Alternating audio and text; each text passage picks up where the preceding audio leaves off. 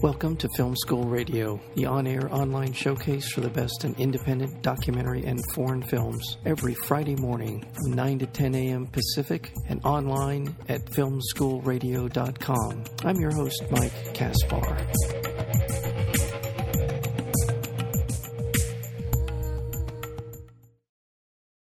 Music meets the mob in this biographical documentary narrated by Steve Van Zandt about the life and career of Bert Berns, the most important songwriter and record producer from the 60s that you've never heard of. His hits include Twist and Shout, Hang On Sloopy, Here Comes the Night, Piece of My Heart.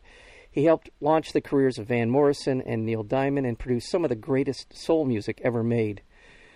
Filmmaker Brett Berns brings his late father's story to the screen through interviews with those who knew him best and rare performance footage. Included in these interviews are such people as Ronald Isley, Benny King, Solomon Burke, Van Morrison, Keith Richards, and Paul McCartney. The film is called Bang, the Bert Berns Story, and it is co-directed by Bob Sarles, as well as Bert Berns' son, Brett Berns. Brett, welcome to Film School. Wow, thank you, Mike. I'm so happy to be here with you. Well, thank you. Well, again, I teased it in the introduction here. The most important songwriter and producer that you've never heard of, and again, I confess, I grew up in that era, heard all of these songs, was blown away by all these songs. I had no idea that that one person was so integral to the production and the writing of these songs. Why? Why is that such my impression? And you even allude to it in the material.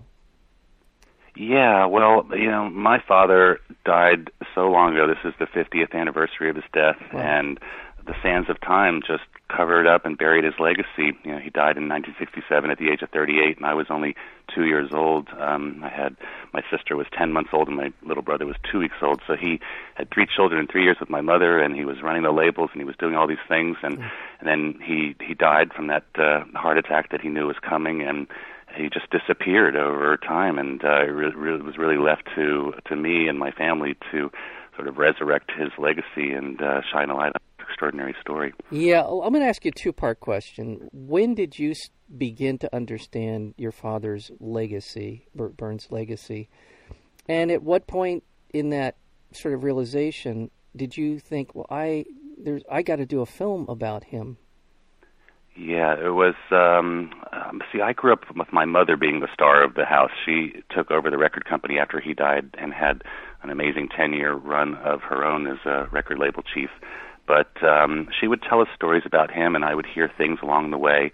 But it wasn't really until I became an adult and the songs reverted back to us, the copyrights came back to the family, and we had to start a music publishing company around the songs. And I started working in the family business, and my first realization was that my dad was completely forgotten, lost to history. He was written out of the history books, no recognition by any of the halls of fame. And so I thought, okay, the only way we're going to get him recognized for his musical legacy was to tell this incredible life story, which is, the stuff of fiction on so many levels, but it's all true. And so we thought, okay, we're just going to tell this story in every medium. And a book by Joel Selvin, Here Comes the Night, The Dark Soul of Bert Berns and the Dirty Business of Rhythm and Blues, was 15 years in the making and came out in 2014. And around that same time, a musical called Piece of My Heart that we also spent 10 years developing went off-Broadway at the Signature Theater. But it was a documentary, and I spent another 10 years on this film gathering interviews. I just realized, I was losing this generation, and so we set out to start interviewing people, even though I had no idea what I was doing. I just knew to bring in the best people I could to shoot the interviews, and so that's kind of how it all began. And it was really that realization early on that it was up to me and my sister and my brother to tell this story. So that's kind of how it all began. Yeah, it is remarkable, and I again alluded to some of these songs, Twist and Shout, Hang On Sloopy, Here Comes the Night, Piece of My Heart. And there are so many more, and one of the things about this, your film, Bang, the Bert Berns Story, is how many great rhythm and blues, whatever, however you want to categorize it. How many of those songs are so amazing? And not familiar with a lot of the stuff that was in that early part of his career. And because it feels like so much of that time, that part of the market was, radio-wise, was sort of segmented, didn't really hear a lot of it. But they're so impressive. And the artists that he worked with during that period of time, the early years with these artists, was remarkable stuff. Were there things about that early part of of his career that you had that kind of reaction to? Because I couldn't believe how wonderful some of those songs were. And tell me a little bit about your impression of the first part of working with all these great blues artists or rhythm and blues artists. Yeah, he was really, predominantly an R&B producer, and the vast majority of my father's work was really contemporary soul music and rhythm and blues. And I was aware of the hits growing up, the Twist and Shouts and the Piece of My Heart and Hang On Sloopy, but I also had no idea how deep his body of work went. Mm-hmm. And it wasn't until eBay came along that I was able to really rediscover my father's music, and every week I would find another 45 on eBay that I had been searching for decades, and we just slowly but surely gathered the hundreds of songs that he left behind, not just the hits, but this extraordinary, sort of body of work that we didn't even know ourselves. And so it was as much a discovery for me and my family as it is for everybody else. And one of my sort of great sources of pride for this film is that we were able to score the entire film with his music, and a lot of these songs that people don't know are playing as underscore in the film. So it's really rewarding to be able to introduce people to not just the hits of Burt Burns, but to this extraordinary body of work that sits underneath. Yeah, we're speaking with Brett Burns. He is the son of Burt Burns, as well as the co-director of the film Bang, the Burt Burns Story. And let's also mention Robert Sarles as co-director on the film. It is a remarkable body of work. Now, your dad had he was ill.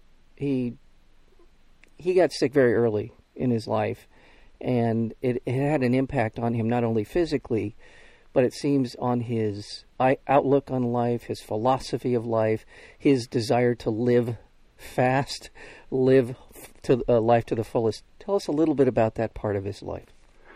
Yeah, so he got rheumatic fever as a young teen, and that was a death sentence before modern medicine brought penicillin along, and so he knew he was going to die young, and that rheumatic heart condition really was the sort of transformative event in his life, and it drove him to live life like there was no tomorrow, and to live with his heart on his sleeve. And he just it influenced everything that he did, and he wrote that pathology into his music. Piece of My Heart and Heart Be Still were two of the last songs he wrote before he passed away in 1967, and the vast majority of his work have sort of very heavy autobiographical lyrics about the encroaching night, Here Comes the Night, and songs and lyrics of crying, and he really as a songwriter, he took his writing to another level of internal introspection and that kind of thing. And so it really was, people didn't know he had a bad heart. He didn't go around telling people that he was ill. He lived like, a healthy guy, and he wasn't like he really told people about this. But to his closest friends, they knew that he had this ticking time bomb of a heart. And I think that influenced not just his music, but how he went about living his life, because, again, he lived like every day could be his last. And inevitably, when somebody tried to take what he had created, he was very ferocious in defending his companies as well. And I think that was also because he just knew that he had to live like every day could be that last day. Yeah, it really comes across in the film. And your dad was a loyal man. There's a big chunk of the film about his relationship to Atlantic Records and Jerry Wexler and the upper echelons of the music business. That's a fascinating part of the film. There's another significant portion of the film about his relationship with some wise guys, and he is a complex man, and obviously he and your mom were were partners. They seemed to really feed off of one another, at least from what I saw in the film. Tell me a little bit about their relationship.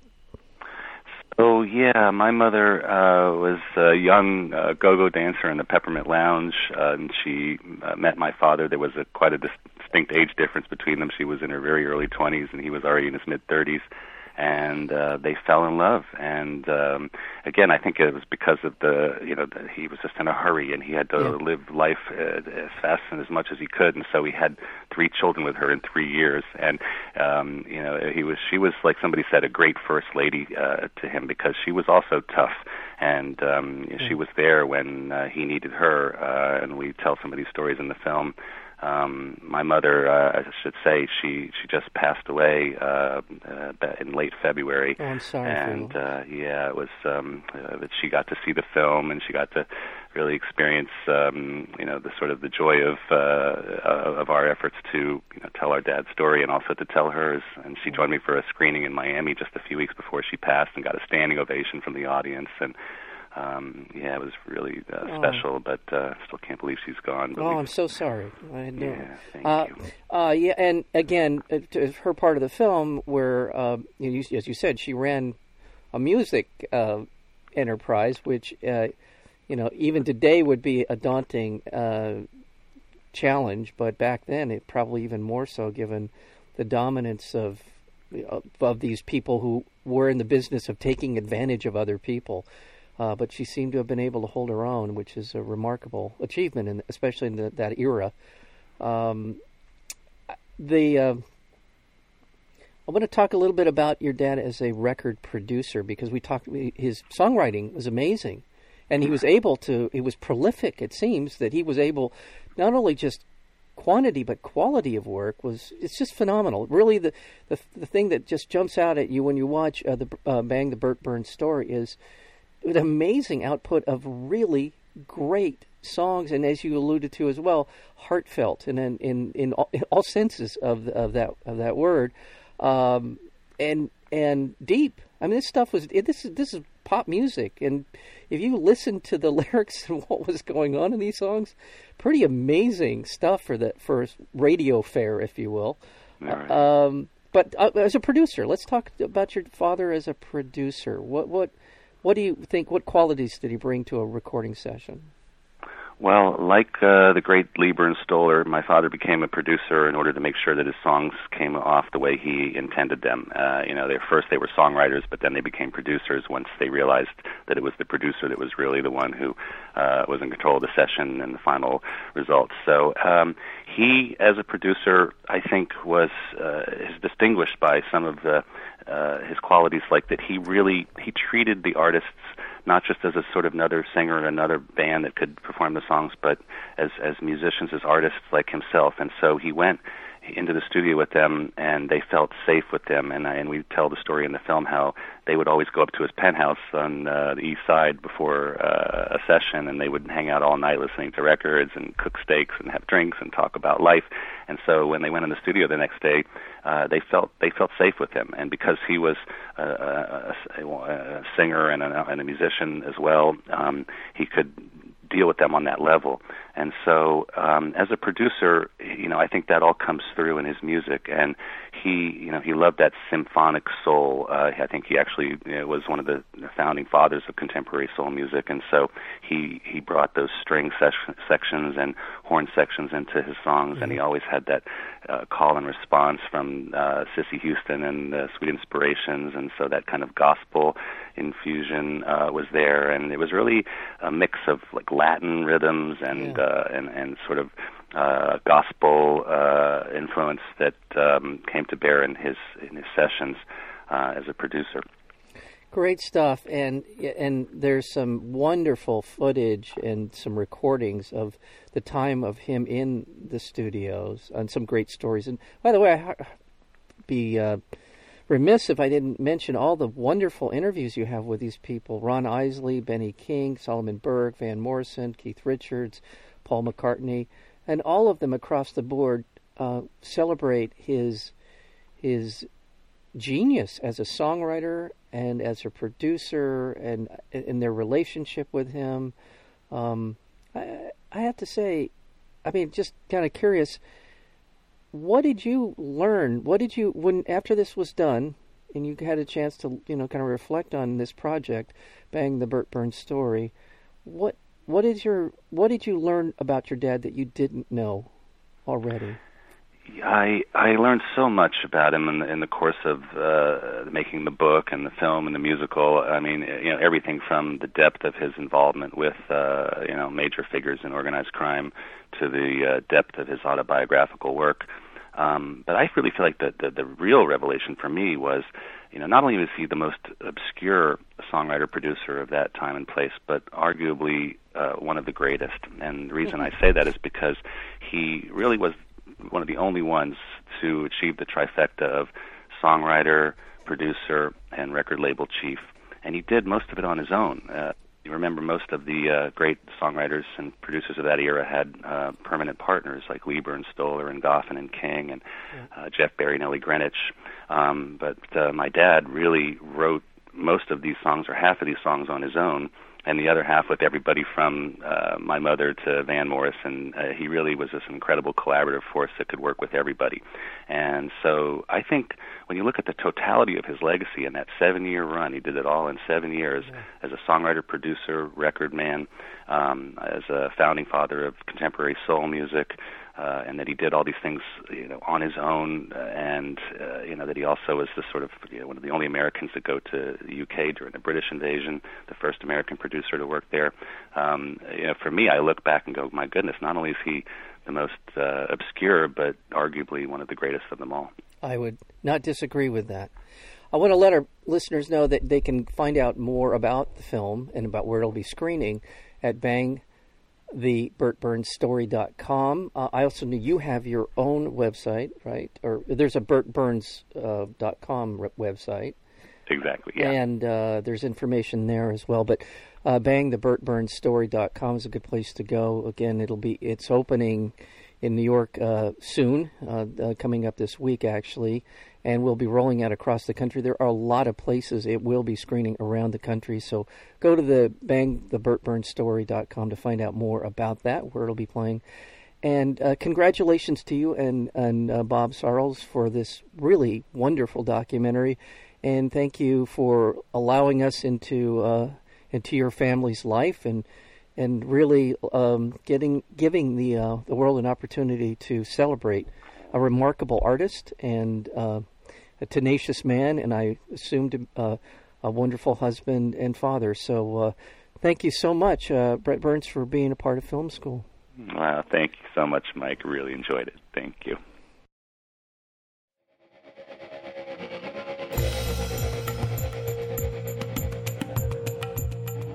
You've been listening to Film School Radio, the on-air online showcase for the best in independent documentary and foreign films. You can find out more about the program at filmschoolradio.com. I'm your host, Mike Kaspar. Thank you for tuning in, and we'll see you next week with another edition of Film School Radio.